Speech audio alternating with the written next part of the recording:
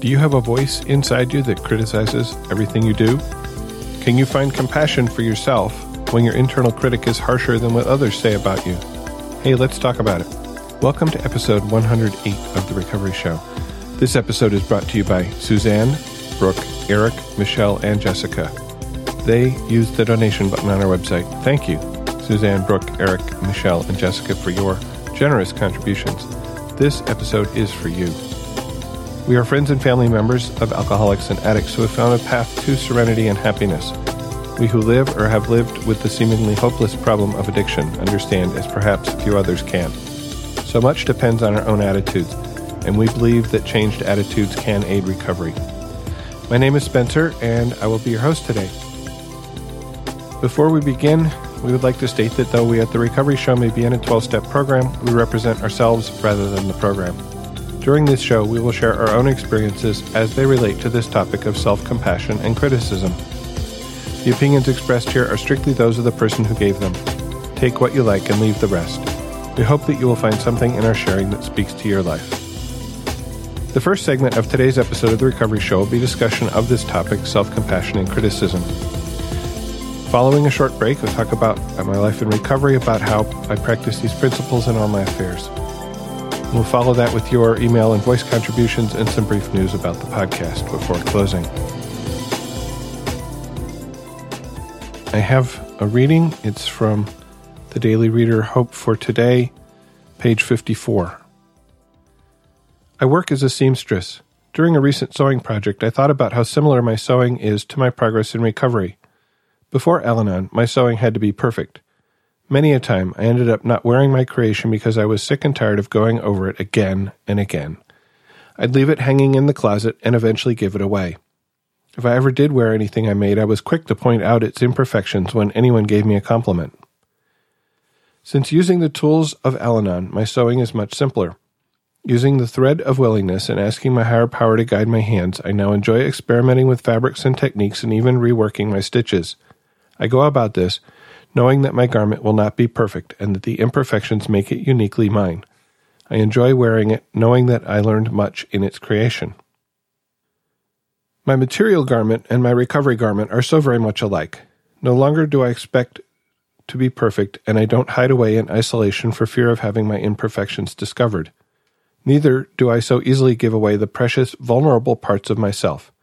I wait until I deem the other person trustworthy enough to receive me with love. I don't pre-criticize myself, thinking that it won't hurt so much if I beat somebody else to it. Today, I wear myself and my hand-sewn apparel proudly, knowing that each was created with the willingness, the abilities, and the help with which my higher power blesses me daily. I had a short chat with Brooke about this topic, so we'll start with that. Hi, I'm talking with Brooke this evening. Hello. Hi, Brooke. We're going to talk about criticism and self-compassion and self-worth in some mixture. And before we started, Brooke, you were talking about your internal critic. Yes. I feel like my internal critic has the loudest voice known to humankind. And is always there, no matter, I could be doing something really well and it's there, and I could be doing something poorly and it's there even worse. And sometimes I remember when I was a child, my parents wouldn't even bother to punish me because I was so hard on myself.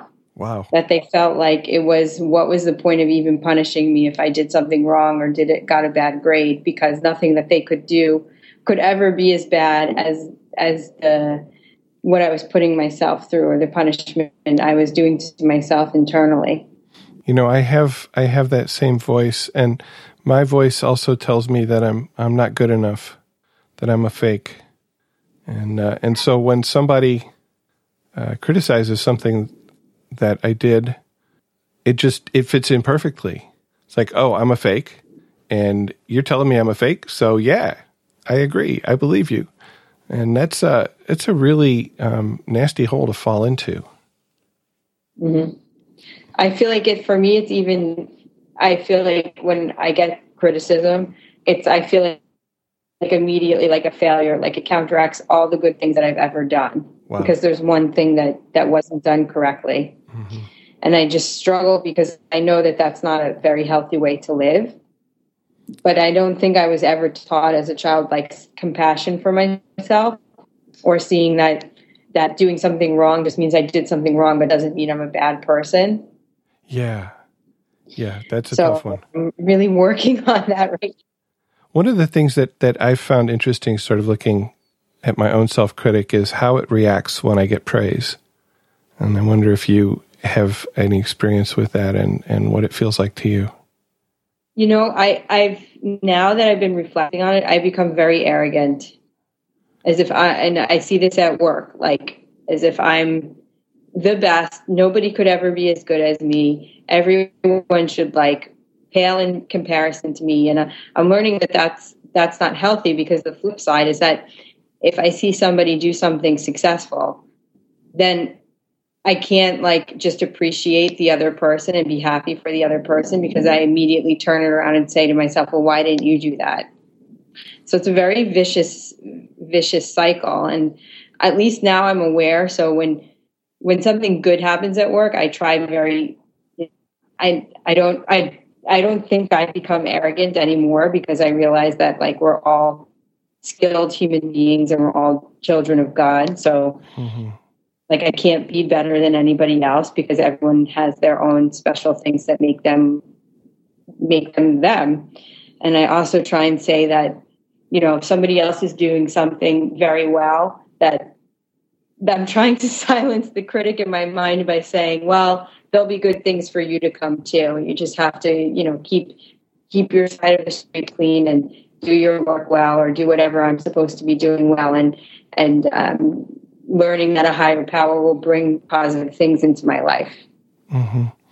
Yeah, I think one of the things that I had to learn was that if somebody else does something well, that doesn't take away from the things that I've done well.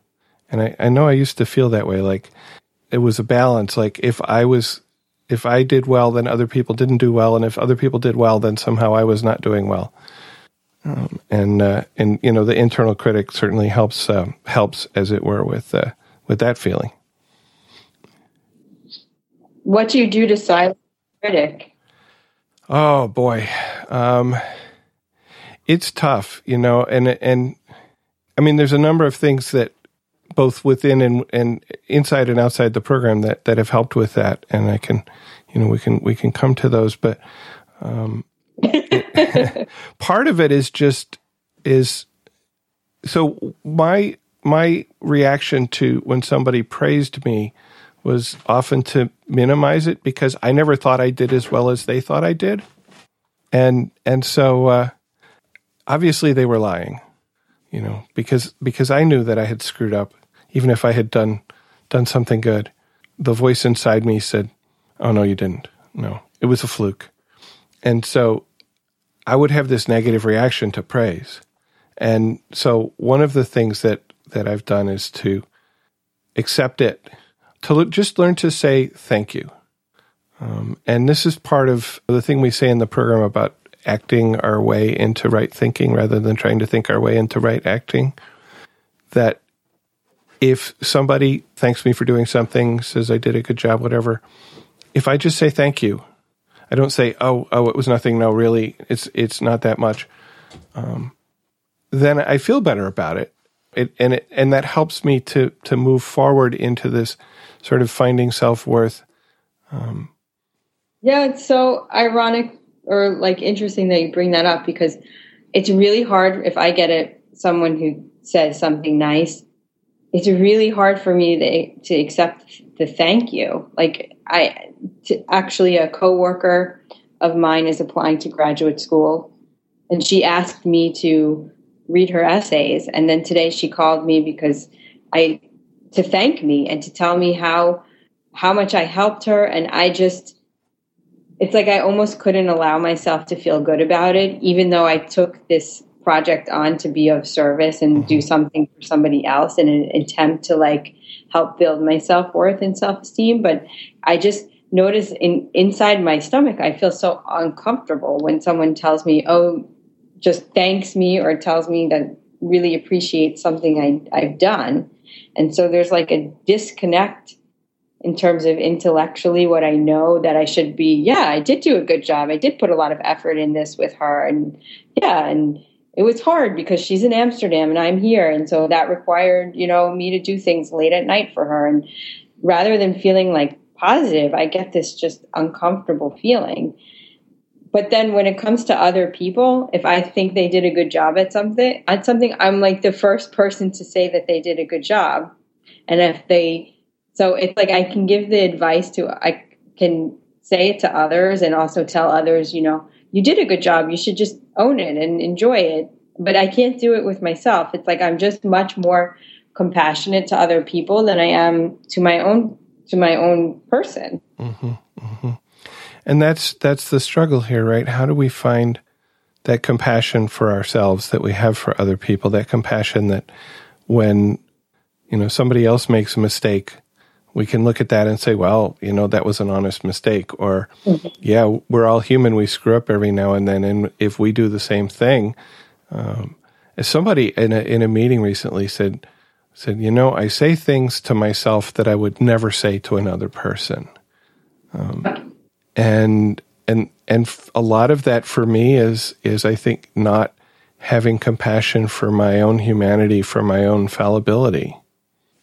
I just feel like when I was growing up, if I made a mistake, the ramifications and the rage from my parents would be so great that I was just completely living in fear and scared. Mm-hmm. And so I think I carry that with me, even though I might know that I'm an adult and, if I make a mistake, the world is not going to collapse and, no one's going to be yelling or screaming at me. But I think I'm just preconditioned with that and just inside of me. And it takes a lot of effort to like change my thinking and not go there in my head, mm-hmm. and not also, subconsciously re-experience those feelings as an adult. It reminds me of one of the readings around step 6 or 7 somewhere, talks about how many of our shortcomings, our character defects, if you will, are things that helped us at some point in our lives, things that enabled us to survive in a chaotic alcoholic environment, and that now they don't serve us. Mm-hmm. And when you were talking about that, I was sort of thinking about how maybe you in part learned this behavior to try to, as you said at the beginning, sort of short stall your parents' reaction when you screwed up. If you punished yourself more than they would, then they wouldn't do it.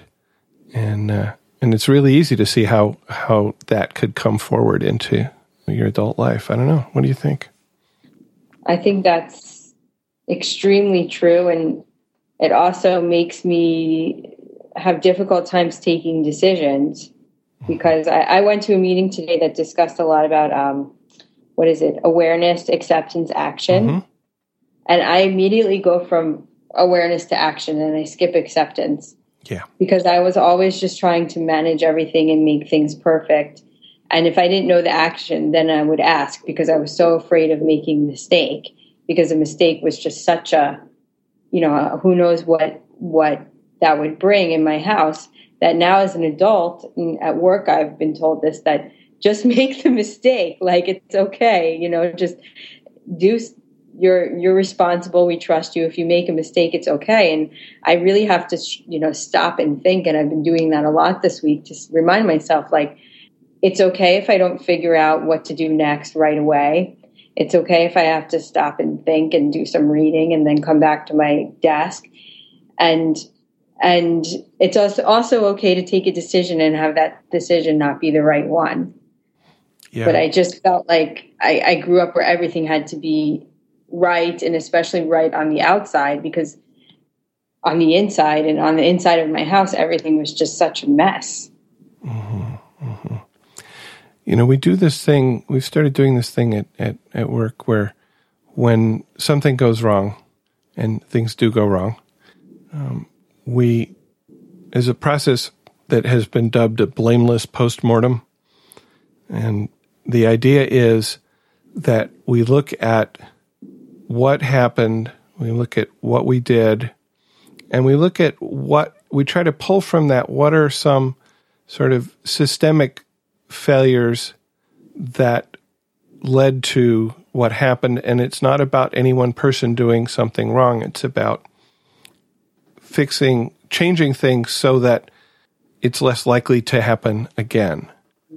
And it's a really different way of looking at when things go wrong. But it also really echoes a lot of what I hear in the program about things being learning experiences. If I can ask, okay, what can I learn from this? And for those of us, which is not me, who have this sort of deterministic God who puts us in situations so we will learn things, you can ask the question, what am I meant to learn from this? I prefer to ask the question, what can I learn from this? And that helps me to have some compassion for myself, because if I look at this as an opportunity to improve rather than an opportunity to beat myself up, it changes the emotional surround of what happened. And so when we were chatting before the call here, you said you're just moving into step 2, and I found this discovery of a loving higher power, which I never had, to be really, really helpful in finding my own self-worth and in having compassion for myself. And I don't know if you're seeing that in your own life at this point or not. What do you think? I'm more trying to, or I think I'm more seeing that things seem to work themselves out. Maybe not the way I would work them out, but they're working out in a way that is okay and it's fine and doesn't damage me or hurt me. It just sort of works itself out. And, I'm just also trying to, one thing that's helping me along with step 2 is seeing that right now I'm not sure about higher power or not, or God or not, but I do think that there's something about the universe that makes it work the way it does. And I do think, people say things the way they say them or come into your life as part of things that you're supposed to hear. Mm-hmm. So I'm more I guess I'm thinking, I have put in a practice of prayer, and I've been doing that and see what happens. And I think through that I'm gaining a lot of wisdom if I feel like the higher power is speaking to me through other people. So I feel like I'll get there, but I'm also, I did my step 1. It took me 3 weeks to do the questions, and then I spent an hour on it with my sponsor. And then I happened to see her in a meeting this week, and she's like, okay, read step 2. And I thought, that's too fast. Shouldn't this take me a longer amount of time? Uh-huh. So that's also why I feel okay, I don't want to rush through everything. Because that's also what I do when something's difficult, I'll rush through it rather than really taking my time. Mm-hmm. Mm-hmm. Let's see. So you're talking about your sponsor, and again, this finding compassion or worth for myself was really helped by the people in the program who just accepted me as I was, who took time for me, that I could call, that I could meet with, and I never felt like I was imposing. I mean, I might not call because I thought I was going to be imposing, but if I did call, I always got this, oh, I'm so glad you called, and let's, talk for however long we need to or whatever. And even if somebody, we had to cut it short, it was very clear that it was because of, other factors, that it wasn't because of me. And that was just sort of a really amazing experience. Have you found any of that at this point? Yes, I have 2 or 3 right now. I would say they're close friends now. And one thing that my sponsor has asked me to do is to, get phone numbers and reach out to other people. Yeah. And I've been doing it, and I had some things happen, this week, and I reached out. My sponsor wasn't available, so I reached out to another friend in program, and we had just a wonderful conversation. And I was really able to deal with things differently. So, it was a bit scary in the beginning, but now I feel completely comfortable. And one thing I did in January, because it was taking me a really long time to find a sponsor. Mm-hmm. So I volunteered to chair a meeting. And I actually feel like, that really helped me to find a sponsor, because I also, then you get to know everyone and you have to arrange the speaker. So it pushed me to really get more involved than I was. Yeah. Yeah, I know that. I almost don't want to give up. I guess I finish at the end of March, and there's part of me that really doesn't want to give it up. Yeah. Well, and that's a thing that we also have to learn to do, right? Is we receive for a while and then we give for a while. Mm-hmm. And sometimes at the same time, who knows? Mm-hmm. So what might you say to somebody who's maybe newer in the program with you that is struggling with this feeling of, almost feeling of worthlessness, certainly a feeling that, the internal critic, what have you learned that you would want to pass on to somebody?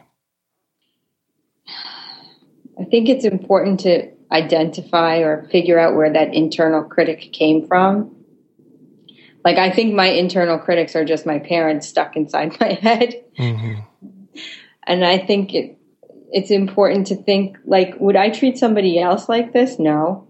So why would I do this to myself? And to really, once the person gets into this self-critique or goes down the rabbit hole, to just stop, think, and then maybe reach out to somebody or read or do some writing to just try and, change the dynamic. Because I think, like, especially for me, I feel like I just sometimes need to remind myself I'm doing the best I can, and I'm doing much better than I was before. And in that, I should just be proud of myself, even if I do make, a mistake. And mistakes don't mean that I'm a horrible person. Absolutely. Thank you so much for your time. Thank you, Spencer. Thank you so much. Well, I'd like to go back to the reading, in particular, and I think echoing some of what Brooke had to say, the bit about pre-criticizing myself so it won't hurt so much when somebody else does it. And I hadn't really thought about it that way, but I think that is that's part of what's going on with my internal critic. Is if I can say the worst things about me, then whatever somebody else says isn't going to hurt as much. And I want to sort of look forward and about how Al-Anon has helped me to deal with my internal critic, to deal with my feelings of not self-worth, I guess, and not self-compassion, the way that I can beat myself up for things that I've done instead of having compassion for myself as a fallible human being. And in particular, I think I want to, there's a couple things here. One is if I can see myself as worthy, if I can have compassion for myself, then I think that makes it easier for me to weather criticism, because I know inside that I am valuable. I know that I am loved. I know that my higher power at least loves me, and that maybe I can love myself as well. And I can have, when somebody criticizes me, I can take that as an opinion. And, and that's what it is. It's their opinion. And it's not necessarily the truth, even if they see it that way. And if I have not already, pre-criticized myself, then I don't necessarily find myself in agreement with them. And it's perhaps easier for me to let go of what somebody else has to say. And I also wanted to look at how the 12 steps really help me in both of these aspects, both in finding self-compassion and self-worth, and in being less critical of myself, and in being less apt to take in and internalize external criticism as being, well, it must be true. I must be, a piece of crap because this person said so. And, I wrote some notes here, and I didn't write anything about step one, but what step one tells me here is that I am powerless over other people, and in particular, I'm powerless over their opinion of me. And I don't have to, and in fact, I can't necessarily change their opinion of me. Because the other thing that I'll do is when I get criticized is I'll get really defensive, and I'll try to convince the person that they're wrong. And that often doesn't work. And it's not really helpful. Convincing the other person that they're wrong doesn't help me feel better, really.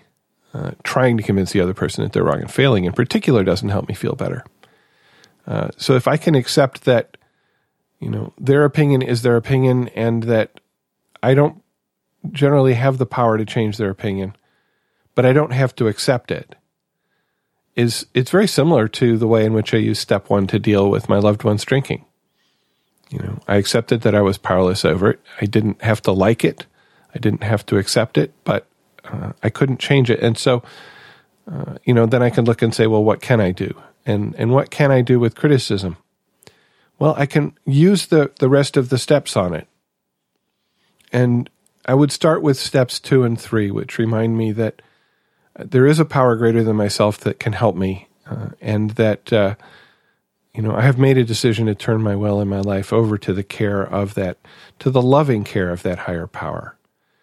And that's important, and whether that higher power is, God as you may conceive him, or whether that higher power is people in the program, whether that higher power is the meetings that I go to, I always find love and compassion in those meetings. And if other people can have love and compassion for me, and if my higher power can have love and compassion for me, then that helps me to start to have some love and compassion for myself. And then we move on to steps 4 and 5. Step 4, of course, is the inventory step, that searching and fearless moral inventory. And then step 5 is when I go and confess all my wrongs to another person, to God, to myself, and to another person.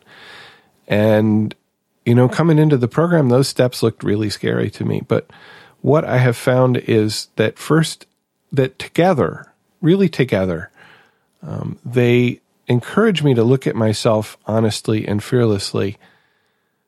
And there's a synergy here, and it's we talk about how the steps are in the order they're in for a reason, and you should, do step 4 before you do step 5.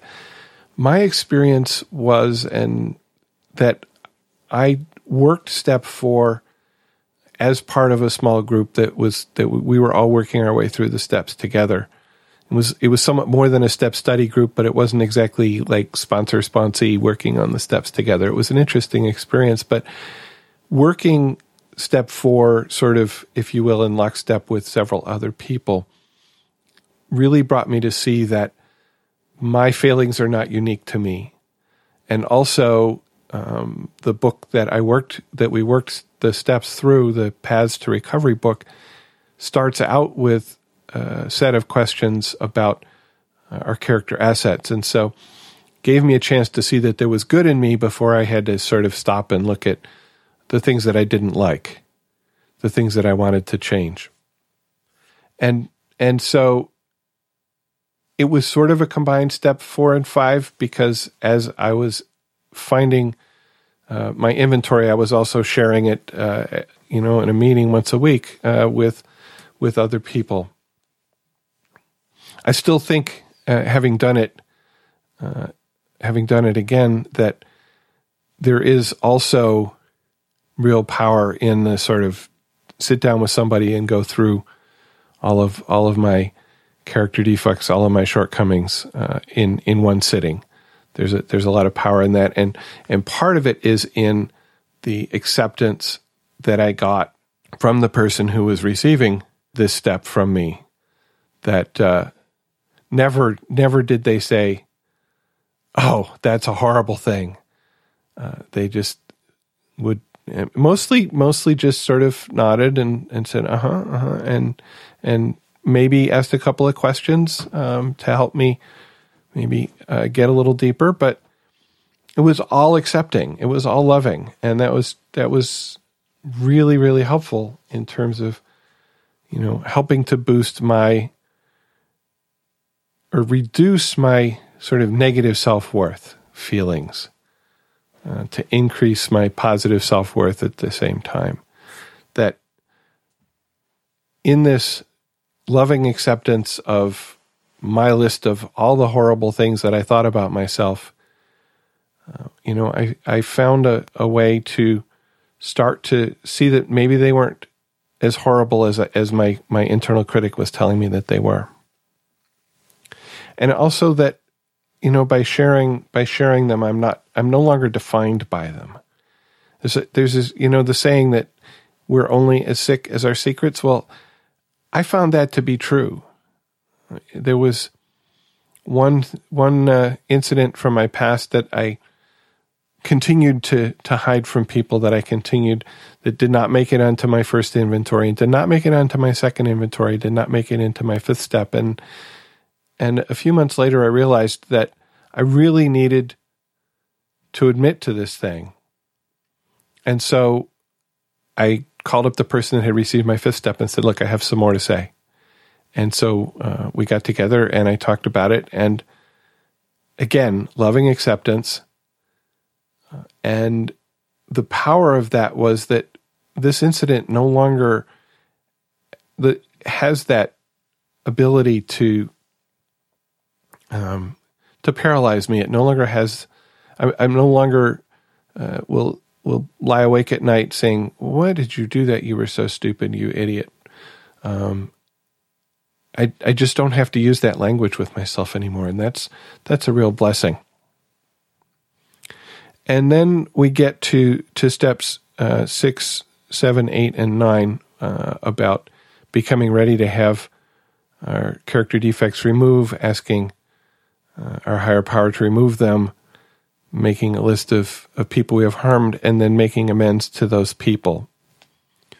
And these steps show me that when there are aspects of myself that I don't like, that there's a way to change. There's a way to at least find forgiveness for myself for the things that I've done in the past that have hurt other people. And there's a way to change the behaviors that I have that are not serving me anymore. And that's really powerful. Because before I came to Al-Anon, I know there were times when I didn't like something I was doing and I had no idea how to make a change. It's sort of the American way here is, the New Year's resolution. Okay, right now, starting today, I'm going to live a new life. I'm going to live a new way. I'm going to, exercise every day, and I'm going to eat right, and I'm going to blah, blah, blah, blah, blah, blah, blah. I talked about that back around the first of the year. And that never worked for me. And part of it, I think, is trying to do too many things at once. But part of it is that it's a very all or nothing sort of harsh way to try to change. And what the program gives me is a way to do that more gently, to first come to acceptance, to come to willingness to change, to then ask for help, from my higher power, and to understand that change is gradual, that change comes not in my time, but in my higher power's time. And also the experience of others who talk about, and I have found myself, that having found the willingness to change, I will have opportunities to start to practice new behaviors. And that I don't have to change everything all at once. That there will be, if you will, backsliding, or there will be progress. Progress is slow, sometimes sometimes fast. But it does materialize if I'm willing and if I do my part, if I put one foot in front of the other. So knowing that I can change makes it easier to have compassion for the failings that I continue to have, because I know there's a way out. I'm not going to be this way forever. I don't have to be this way forever. And also then making amends to people shows me that I can admit my wrongs and I'm okay afterwards. And in fact, I often feel better afterwards. And then, moving on to step 10, where I continue to take inventory, and when I'm wrong, promptly admit it, lets me, as we say, keep my side of the street clean. It lets me not build up new things to be critical of myself about, to kick myself about, to say, oh, you stupid person, why did you do that? Because I can admit that I did wrong. I can make a commitment to, do better, to change, and I can move forward. And I don't let it pile up. I don't have resentments against myself, and I don't have guilt whenever I see somebody that I did some wrong to, because from my perspective at least, I've cleaned it up. They may or may not accept that, but I've done what I can as far as I know. And then step 11, continued through prayer and meditation to improve my conscious contact with the God of my understanding, gives me this tool. It encourages me to connect more closely to my higher power. And I've also, I think I mentioned in a previous episode, I've been reading a book about listening. It's called The Zen of Listening. And one of the things that the author points out is that very often we're not in the moment. We're thinking about what we're going to do. We're thinking about what we did. We're thinking about what we're going to have for dinner. We're thinking about things that happened 5 years ago.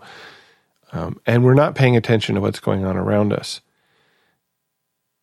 And the meditation that's part of step 11 can train me, can help me learn to be more in touch with the moment. And when I'm more in touch with the moment, I'm less likely to be living in the past and resenting myself or being angry at myself for something I did.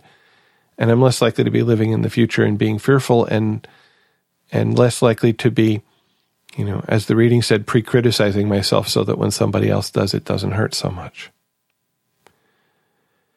And of course, step 12 encourages me to keep on doing this. And the whole program comes together to help me in both aspects of this. It helps me to be less critical, and it helps me to learn to love myself. Because, and I think I already said this, but what I found when I came into the program was that there were all these rooms full of people that took me for who I am, that seemed to, in a very special way, love me unconditionally, and from that I could learn to love myself more. I think I want to close just by sort of looking back at my experience about how I came to this program broken and angry and really critical of myself, in part because of my inability to deal with my loved ones drinking, but also, just all the other things in my life that I had to kick myself about. And in the rooms, in conversation with friends, listening to people sharing, reading the literature, and working the steps, I have found a way to feel loved, to feel worthy, and to really mute that internal voice that tells me I'm worthless. And I think you could too. After a short break, I'll continue with my Life in Recovery segment where I talk about how I use this program in all aspects of my life. As you might imagine, I was able to find a lot of music relating to this topic of self-criticism, even ranging to self-hate, and maybe a little bit about self-compassion. Still gravitating towards those I'm worthless songs, I guess. First one I want to talk about is from Blue October, which we've definitely featured a few times before on this show. This one's called Razorblade, and it's got a lot of self-hate, but there's a little bit of where it came from, and a little bit about, hey, maybe there's a way out of here. Here's some lyrics. Yeah, it is you that I remember in that glow, and it is you that took my first away from me. It is you I set my standards to every walk of life. A brief bout with a razor blade cut me. I freaked out thinking people didn't love me. I watched closely as the you I knew forgot me. And letting go, I'm so proud of what I've done, yeah. I try to let it go. I want to be proud. I want to be proud.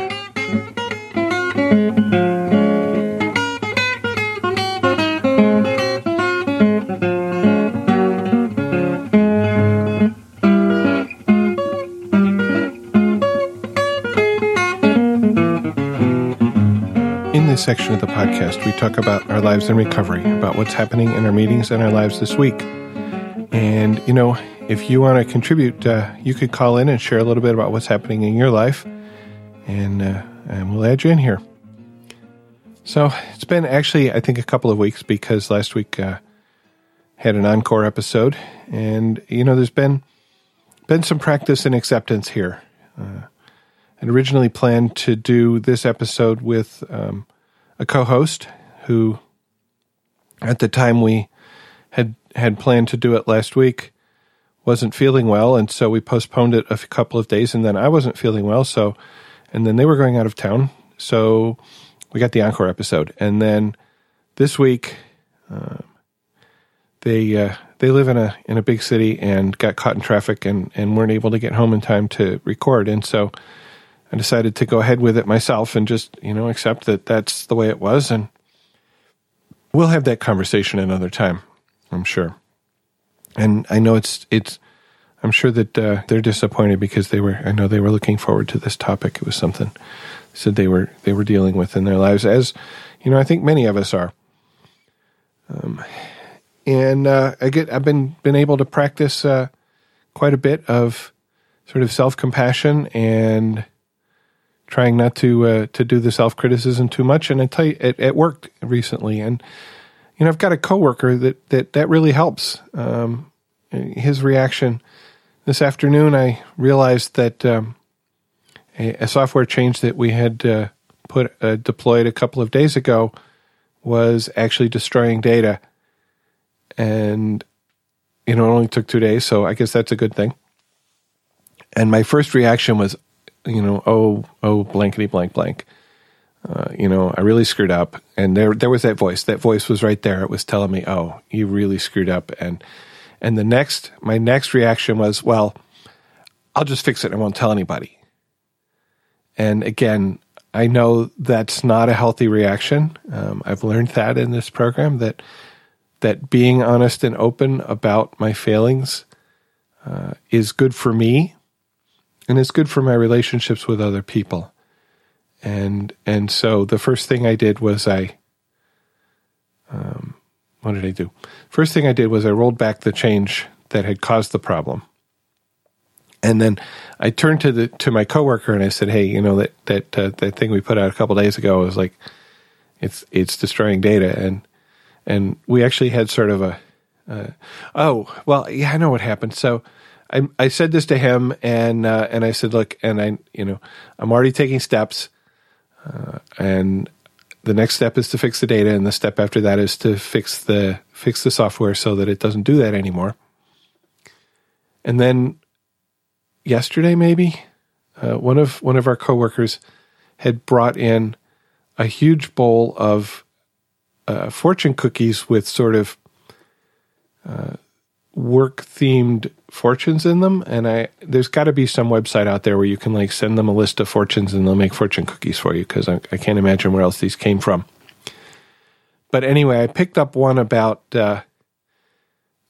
something about how our own failings lead to, I forget, but it just was, I don't remember the exact words, and it's at work, so I did put it on my desk. I didn't just throw it away. And I mentioned it to my coworker, and he was like, "Oh yeah, it's so perfect, so perfect."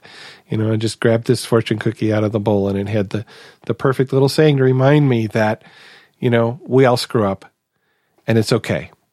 That was sort of the impact of the little fortune there.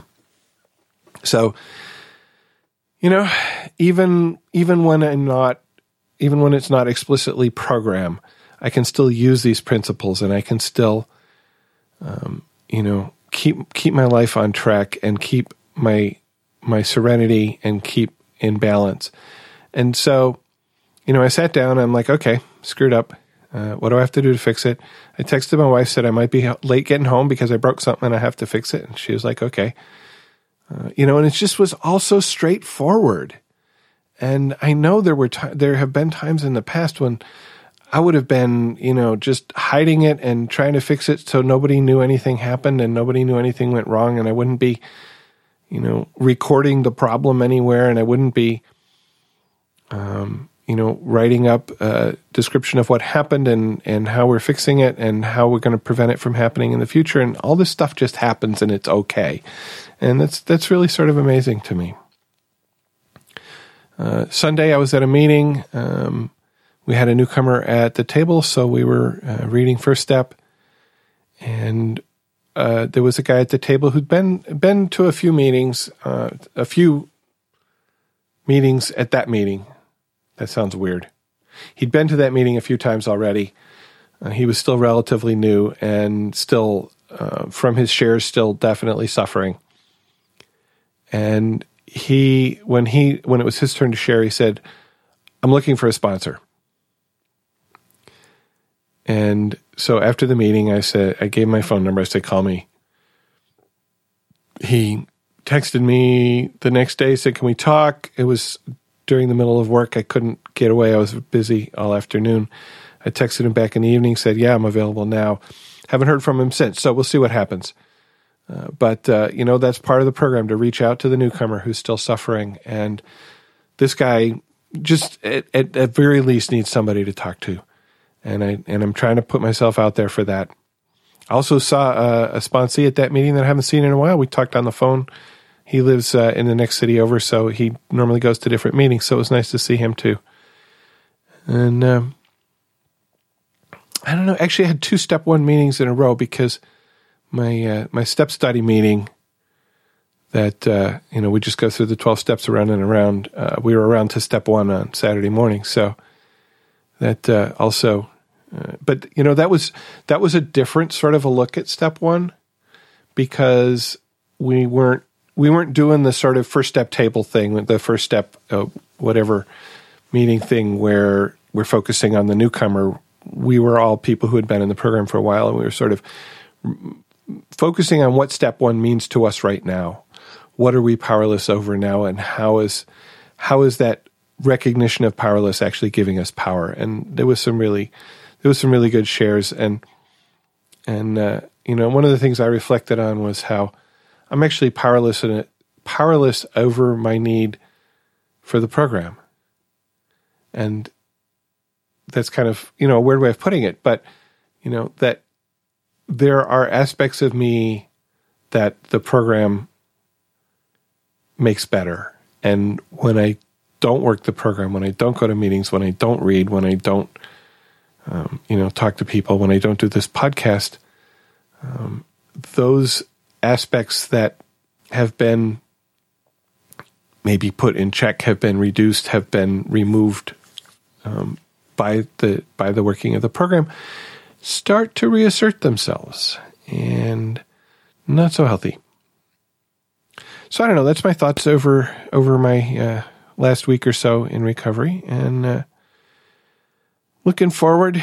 We got some topics coming up. I don't know exactly what's next. We are going to talk about some of the more of the concepts of service with Aquila. I still actually haven't gotten in touch with her to arrange a time to do that. Coming up this weekend, I'm going to be busy all weekend, so I'm not sure exactly when the next episode is going to come out. I think since I'm doing this in the middle of the week, we might have 2 episodes a week and a week and a half, 2 intervals of a week and a half between episodes. Just may be the way it goes, because I need to take care of myself. I can't. If I'm going to a youth conference, going to be sleeping on the floor in a church and not getting a lot of sleep. And the sleep that I'm going to be getting is going to be not such good quality. And so I'm pretty sure I'm not going to have the energy on Sunday, which is my usual time, to record a new episode. So we'll see. But upcoming topics besides the concepts of service, been talking about caretaking as a topic. And I'd love to hear, your thoughts on caretaking, your thoughts on being a parent, if you will, the sober parent in an alcoholic family, or at least the one who's not alcoholic, and maybe put together an episode with those. So you can call. You want to add your voice to the conversation here, add your voice to the show. You can call and leave a voicemail at 734-707-8795. Yes, you can call right now because it's a podcast. You can just pause it, and when you start it back up, we'll start right back up where you paused. So call right now, 734-707-8795. You can also use the voicemail button on the website to join the conversation directly from your computer. It's maybe particularly helpful if you're not in the U.S. and long-distance charges would be significant, calling the 734 number. Or if you prefer not to use your voice, you can send email to feedback@therecoveryshow.com. We'd love to hear from you. Please share your experience, strength, and hope, or your questions about today's topic of self-compassion and criticism, or any of our upcoming topics. And if you have a topic you'd like us to talk about, please let us know. You can find everything you need to know about The Recovery Show at our website, which is therecoveryshow.com. There's notes for each episode, links to the music that I've talked about, and you can like YouTube videos or whatever to play it. Also, I picked out a lot of music, and then I have to winnow it down to the 2 or 3 that I actually talk about. And so there's also I generally try to post a Spotify playlist with all of the songs that I found that I thought might be somehow relevant to the topic. So that could also be fun. And of course, you can be a guest host by phone or Skype or other electronic medium. Just email feedback@therecoveryshow.com if you're interested in doing that, like Brooke did today. And so, there's a lot of options there, right? You can leave a short voicemail, 2 or 3 minutes. You can have a short conversation with me of 10 to 20 minutes, or you can actually be a co-host for a whole episode, which generally takes about 2 hours. So let me know. Okay, we're going to take a short break before dive into the mailbag. And the second musical selection picked this song from Liz Phair, and I have a sort of a soft spot in my heart for Liz Phair for a number of reasons, but part of it is that she went to the same college that I went to, although maybe a decade or so later. And this song is called Extraordinary. And this is a song about a person who really feels her own self-worth, but is still struggling with criticism and sort of, definitely connected. And again, some of the lyrics here. I am extraordinary if you'd ever get to know me. I am extraordinary. I'm just your ordinary, average, everyday, sane, psycho, super goddess. You may not believe in me, but I believe in you, so I still take the trash out. Does that make me too normal for you? An interesting little mix of feelings there.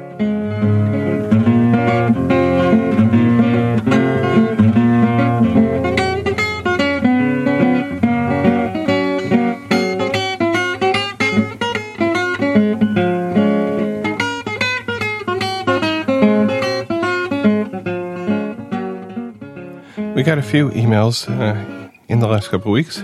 I'm going to start with a comment on the website from Ruth about some remarks I made in a previous episode. So, Dear Spencer, I have the feeling that I didn't express myself clearly in my email in regard to the dry drunk topic because you got me all wrong. Due to my own state of non-serenity, 2 weeks without meetings, I got so much triggered I wanted to express my understanding of that feeling, which I had too when I started in Al-Anon. Later, I learned it is not my assignment to determine the mental status of another person. In Al-Anon, I have learned to focus on myself and to talk only about myself. Talking about the dry drunk symptom would mean talking about someone else. So I don't think it is an Al-Anon topic, except for when I talk about how I feel when I miss too many meetings. I agree that directing it to Mark's podcast would work. I think his whole podcast is about how to avoid being dry drunk, which is being miserable and being very close to drink again. The solution is to work the program. Hopefully, I was able to be more precise now. Many greetings, Ruth. And thank you for that clarification, Ruth. And I apologize for getting you wrong. Got a nice email from Suzanne. She's responding to episode 63, which was about Tradition 3, which had me and Wendy in the studio and also some recorded remarks from Ruth. Spencer and Wendy, my commitment this year has been to chair my home group monthly meetings covering traditions. I was not disappointed after listening to this episode and inspired to share. I think 99% of people who enter their first Al-Anon meeting are petrified. I think everyone's higher power must send a team of angels to carry them through the door. Lol. Every meeting I have attended welcomes people with open arms, recommends that they attend 6 meetings before they decide if the program is for them, as well as offering them a welcome packet. But one meeting I attended gave out the How Al-Anon Works book to first-timers.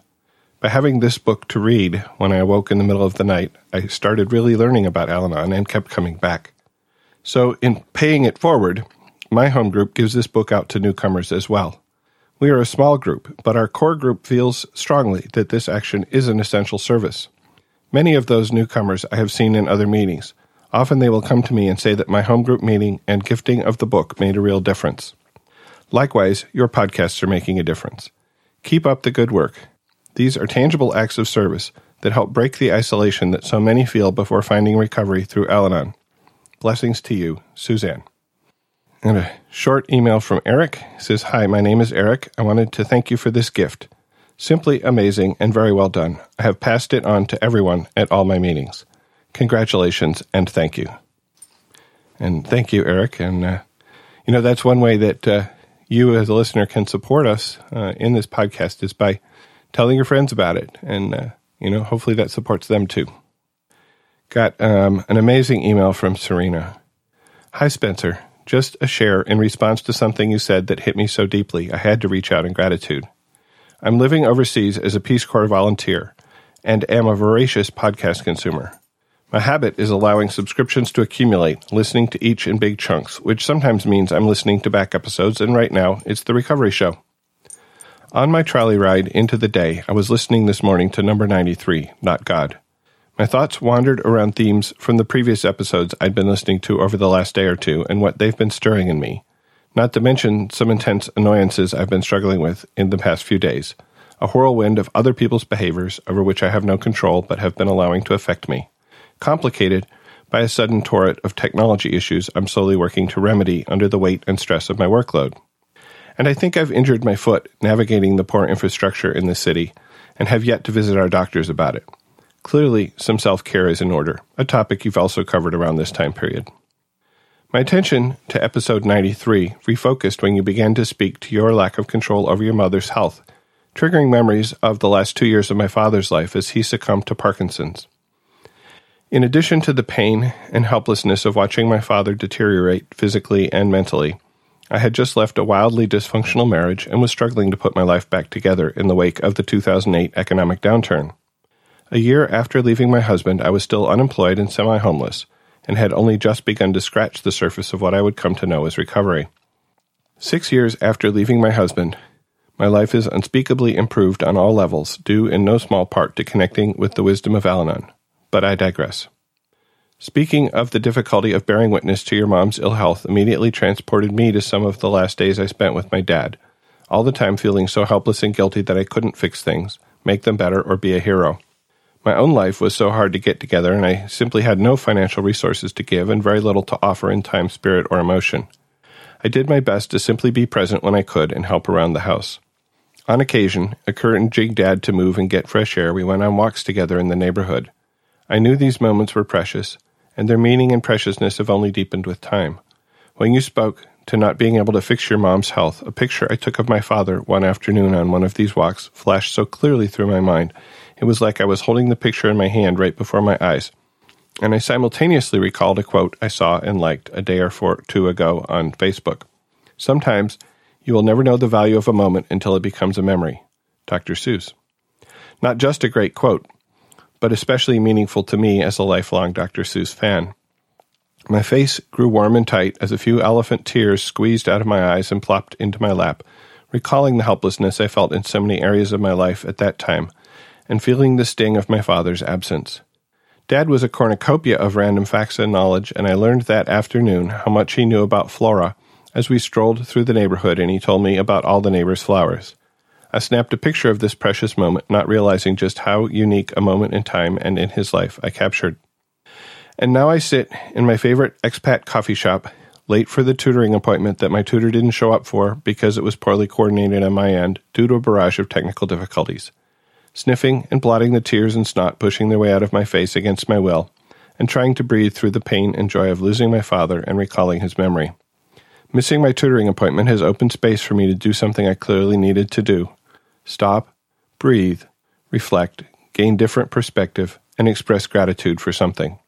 Thanks for your podcast. It provides general reminders and topic-specific guidance on my own path to serenity. Keep up the great work. Cheers, Serena. And thank you so much for that share, Serena. And it makes me think about how I spend the time that I have with my mother and how I might make those more precious. Thank you. It doesn't cost you anything to listen to the Recovery Show, but we do have expenses that run about $60 a month. You can help to support us and keep us on the web and in your ear in a couple of ways. We have a donation button on the website where you can support us directly, just like Suzanne, Brooke, Eric, Michelle, and Jessica did, and thank you again, all of you, for those generous contributions over the last couple of weeks.